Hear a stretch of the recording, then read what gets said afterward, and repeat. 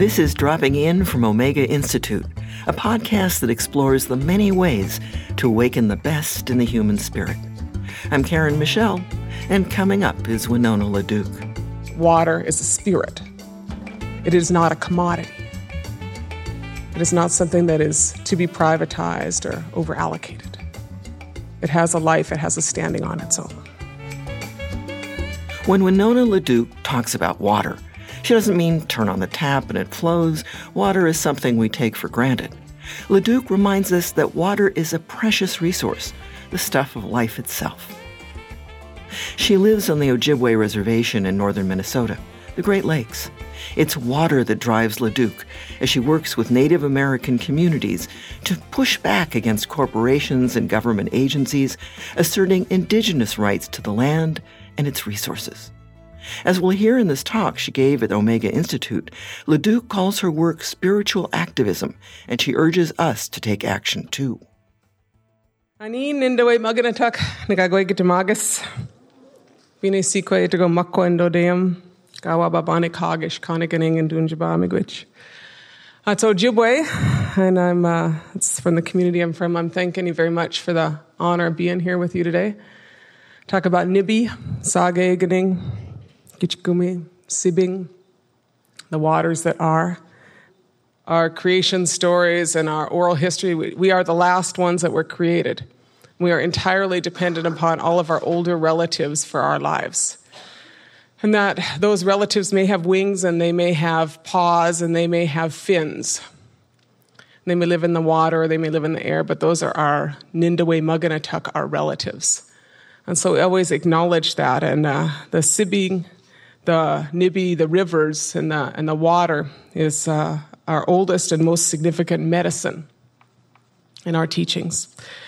So that is what I wanted to talk about, is the spiritual teachings about our water and how that relates to political activism. Because our spiritual activism, our spirituality teaches us that we must speak for those relatives and that we must take care of those relatives. That is our covenant with the Creator. In our Anishinaabe community, that is the community that I come from, which is, I come from a reservation in northwestern Minnesota. Anishinaabe people, we are from the Great Lakes region, the northern part of 5 American states and the southern part of 4 Canadian provinces. We are indeed a water people.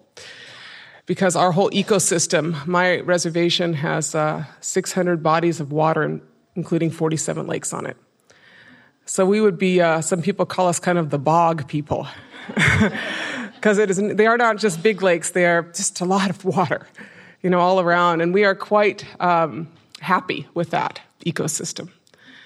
And that is part of why we are interested in this issue of water, because that is what we wish to protect, because that's our covenant with the Creator. We got to live in that great ecosystem with all of those medicines in it and all of that water in it. And our responsibility was to take care of that. There are teachings in our society about who is responsible for what.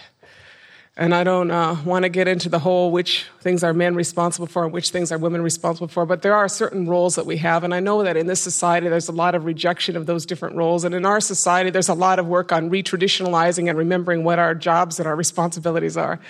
Because we kind of forget those when you get industrialized. And when you sit in front of the TV all day, you forget your responsibility. You're more interested in your rights than in your responsibilities quite often. But it is said that women are responsible for water in our community. That was our teaching. And it is said that there are 4 women spirits, Manitukwewug, that watch over the water. One is the one who watches over the oceans. That is her responsibility, is to watch over the oceans. One is the one that watches over the rivers and the lakes, and from what I can ascertain, from the underground waters as well. That is that one's responsibility, is to watch over the waters that are in the lakes, the rivers, and underground. There is the one that watches over the waters that are inside of women, the waters that are around the baby in the womb, that cushion the child in the first environment of the child. There is a different spirit, a woman's spirit that is in charge of watching over that. And then there is a 4th woman spirit who is in charge of the rains, the clouds, and the storms, and for cleaning up, after all. So that is our teaching, as Anishinaabe people, as water people. So it is an interesting challenge in an industrial society how one reconciles a set of spiritual teachings with the state of the world. How does one reckon with that? How does the woman spirit who watches over the oceans think of the minings of the oceans, the factory trawlers, the atomic testing in the Pacific, the blowing up of dolphins' brains by the Navy? What is her teaching? What is her belief? What is our responsibility as Anishinaabe people if that is part of creation to her? What is our responsibility? What does she think of the dead zones created by agriculture?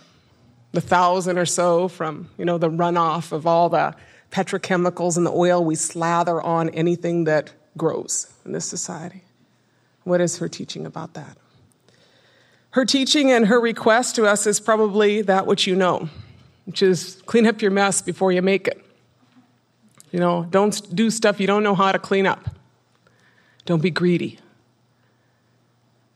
Her answer is found in that which we know. It is not simply a technological answer. It is an answer that is found in a shift in values,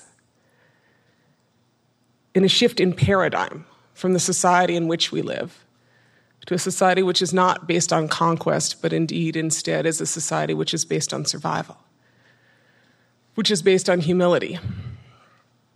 And I talk about these women's spirits and our Anishinaabe spiritual practice, but I believe in my gut, and I think that a lot of you probably believe not that different, that it is not about a color of people or a culture. It is about us as humans and our relationship to the Creator and to the creation.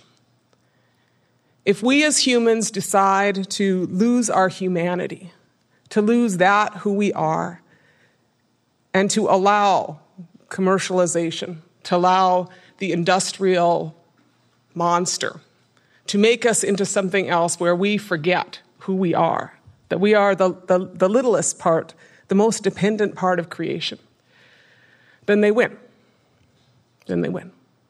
But if we remember who the heck we are, whatever culture we come from, whatever place we come from, if we remember that we are here, we are part of creation, we are part of what the Creator gave us. It doesn't, I'm saying these things from our culture, but every culture, every community, every person who is in this room knows that the Creator is alive and that water is a spirit. It is not a commodity. It is not something that is to be privatized or over-allocated. It has a life, it has a standing on its own. Don't lose our humanity. That's Leduc's rallying cry. Don't succumb to those who would mislead us into forgetting that to survive on this planet ultimately means being humble, having gratitude, and remembering our relationship to the Creator. We'll hear more about that in a moment. But first, a little pitch for Omega Institute for Holistic Studies. For 40 years, Omega has been hosting workshops and retreats on yoga, mindfulness, art, sustainability, women's leadership, health. It's a rich mix. And with this podcast, I'm introducing you to some of the remarkable teachers exploring Omega's mission to awaken the best in the human spirit. To learn more, visit eomega.org. That's eomega.org. While you're there, consider supporting Omega's mission by becoming a member. Membership comes with a bunch of perks, including access to special content, like the complete audio of the Winona Leduc talk you've been listening to. Now, more about water and the power it has to inspire resistance against the forces of consumption and destruction. The spirit that watches over rivers and lakes, I think about the issues of, this is the East, but the American West. How much can you over-allocate a river is a good American question. Which is pretty much what we have done. We have created this idea that somehow man's law is higher than the Creator's laws. And when we say that, we say how much water is in a river, And we allocate it. And we allocate it for beneficial use. You cannot even leave the water in the river because that's not a beneficial use of water, which is a huge problem. A lot of Native communities in the West litigate their water rights because they have prior water rights to river systems. Then they try to leave the water in the river and they're told that they can't, that they have to be sold to the highest bidder basically on the market. Most water doesn't even go to the highest bidder on the market out west. Take the Colorado, for example. It is like milked, every drop of it, before, we wouldn't want any of it to go to Mexico, God forbid. So we just over-allocate every ounce of it, and about 85% of it is used for wasteful agriculture practices, in places like Colorado, or, fountains in Las Vegas and golf greens in Phoenix. The 19 golf courses in Greater Phoenix use more water than most of the Hopi villages combined. A completely absurd, the perception that somehow water is endless, that it will always, be there and can always be allocated and over-allocated. So I was working with this group on the Rosebud Reservation in South Dakota, and this group, they were facing a hog farm proposal on their reservation. Bell Farms, they figured out that some of the Indian tribes have separate legal rights than states and feds. And so they wanted to basically come in under tribal sovereignty and woo a tribe to take a hog farm operation that would, according to the negotiators, bring in a lot of jobs and a lot of money.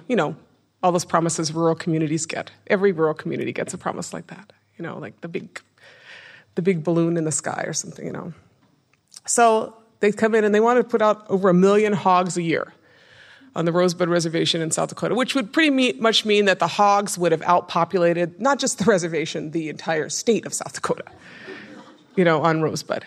So they come in with this idea, and the initial, by the time they started working on it, they got all these sweetheart deals negotiated. Of course, you know how that works. They got special water allocations. This water project, people didn't even have running water on that reservation, but the first ones in line for water were the pigs. That's how it works, isn't it? You want to get water on your reservation, promise a corporate farmer some water. And those lines will be coming right in, and at the end of every one of those lines is going to be some hogs. So the community started organizing, I didn't like this. They got wind it was going to stink, basically, And, and they didn't want to be part of that whole process, So this group organized, I like these women, but their acronym's so funny. So they're called Concerned Rosebud Area Citizens, or CRAC, I'm not sure, I've been trying to work with some of our groups on their acronyms. I was like, CRAC, not the best acronym, but anyway. So CRAC goes out and organizes, But, nobody thought they could do anything, Oh, but they organized, they got some farming groups, the Humane Farming Association to join in with them, and the Audubon Society, and they started this litigation process, which is, I was trying to read the legal briefs, and, I'm not a lawyer, I'm an economist. And I just, it's just totally insane legal processes. I'm someone who believes that the policies and the reality has far outstripped the laws to start with, but the laws are so convoluted. So anyway, they're trying to litigate, and they're litigating back and forth about when the lease was signed and how it was signed and who signed it. And, finally, so they get them on the court did rule that the lease had been out of order, but now Bell Farms sued the tribe and said that, well, what about them 96,000 hogs out there? I was ready to just load up my stock trailer and go out there and haul some hogs, back to our res and just eat them. But, no, a lot of you are vegetarians, I'm sorry. But I just thought we'd have the free-for-all, Because actually they won. So far they have won, which is this great thing. The first time that there has been an industrial hog farm closure based on this struggle. It's one of the first cases in the whole country. And it was this little group, CRAC, with the bad acronym, that basically took on Hormel and these hog farms, and in the meantime is saving the water out in South Dakota, and sets a really good precedent for a lot of our Indian communities. The water inside a woman's body, right here in New York State, is one of the best examples of that struggle, which is the struggle of the Akwesasne Mohawk people. the land where the partridge drums, and their struggle against General Motors, and how much PCBs you should be able to dump into the river, is the question. And how long? 25 years of dumping? At what point? Which is pretty much the story of every river in New York from what I can ascertain, and everything around the Great Lakes. It's just the endless dumping, And so, you have one of the richest and largest corporations in the world, and they have their mill, their facility at Messina, right next to the Akwesasne Mohawk community, and they have dumped, PCBs. The proposal was containment. And that is one of those absurd suggestions. Containment is basically, cap it and put dirt on it and put grass on it. It does not mean it is not still there. It does not mean it is not going to get into all of your groundwater. And so this community organized, and how they started organizing was my friend Gudgie Cook. She a midwife. And so Gudgie went and started getting both breast milk samples and fetal cord samples of the women in the community to see what they had in their bodies. And, every woman out here knows that we're basically a mirror of industrial society. You got about 500 chemicals you can't pronounce in your body. It's all in your breast milk. It's all in your fetal cord samples. They say 500 chemicals cross into the baby's placenta before the kid is even born in this society. They want to talk about right to life. That would be a whole different discussion. How about, rights to some quality, right, to an environment that is clean. So they started to organize these women, and try to organize to get their Superfund site cleaned up, to get it designated as a Superfund site. Because they had Myrex, PCBs, DPE, DDT, everything was showing up in these women. And then, so the women stopped eating the fish. The women tried to, eat good and try to get their bodies clean, is what they did. But the question of if we should all have to change our behavior because some corporation refuses to change its behavior is the question that we need to ask in this society, So that is our community's struggle over, what it is that is in our water.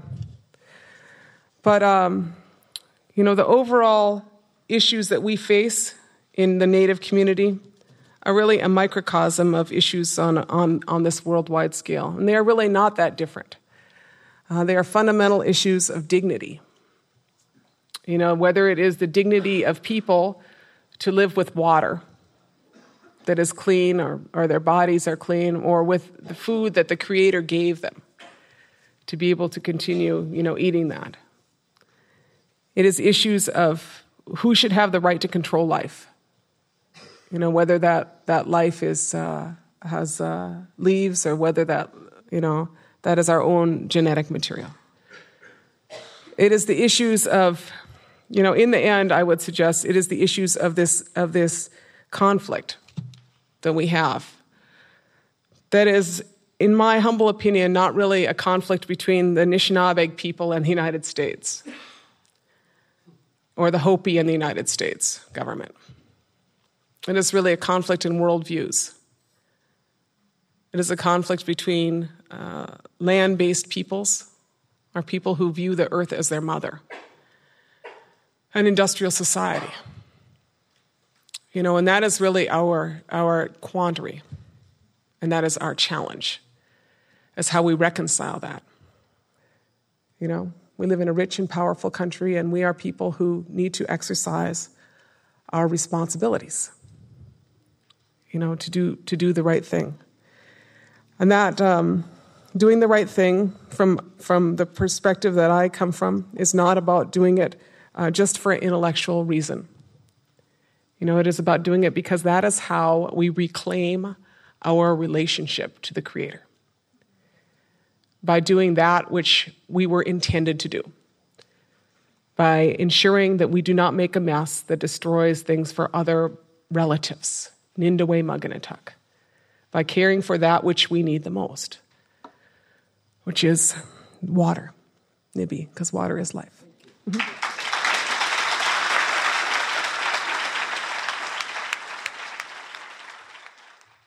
For many years, I lived without running water in interior Alaska. So did my neighbors. It wasn't unusual. And because we had to haul water from nearby streams and melt the winter snow, we never took it for granted. Never used more than we had to keep clean, healthy, alive. People do this all over the world, traveling miles and hours for fresh water, which truly is precious, and it's running out, while the oceans heat up, rise up, and destroy homes and habitats. Just as Winona LaDuke teaches us about the 4 female spirits of the Anishinaabe who are responsible for water, she urges us to be active caretakers and protectors. Dropping In is a presentation of Omega Institute, dedicated to awakening the best in the human spirit.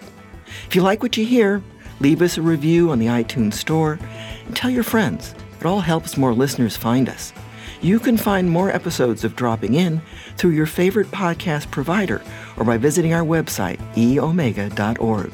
The website is also a great place to explore Omega with more of your senses. You can watch videos, read articles, sign up for a workshop or an online course, all at eomega.org. I'm Karen Michelle. Dropping In is written and produced by me.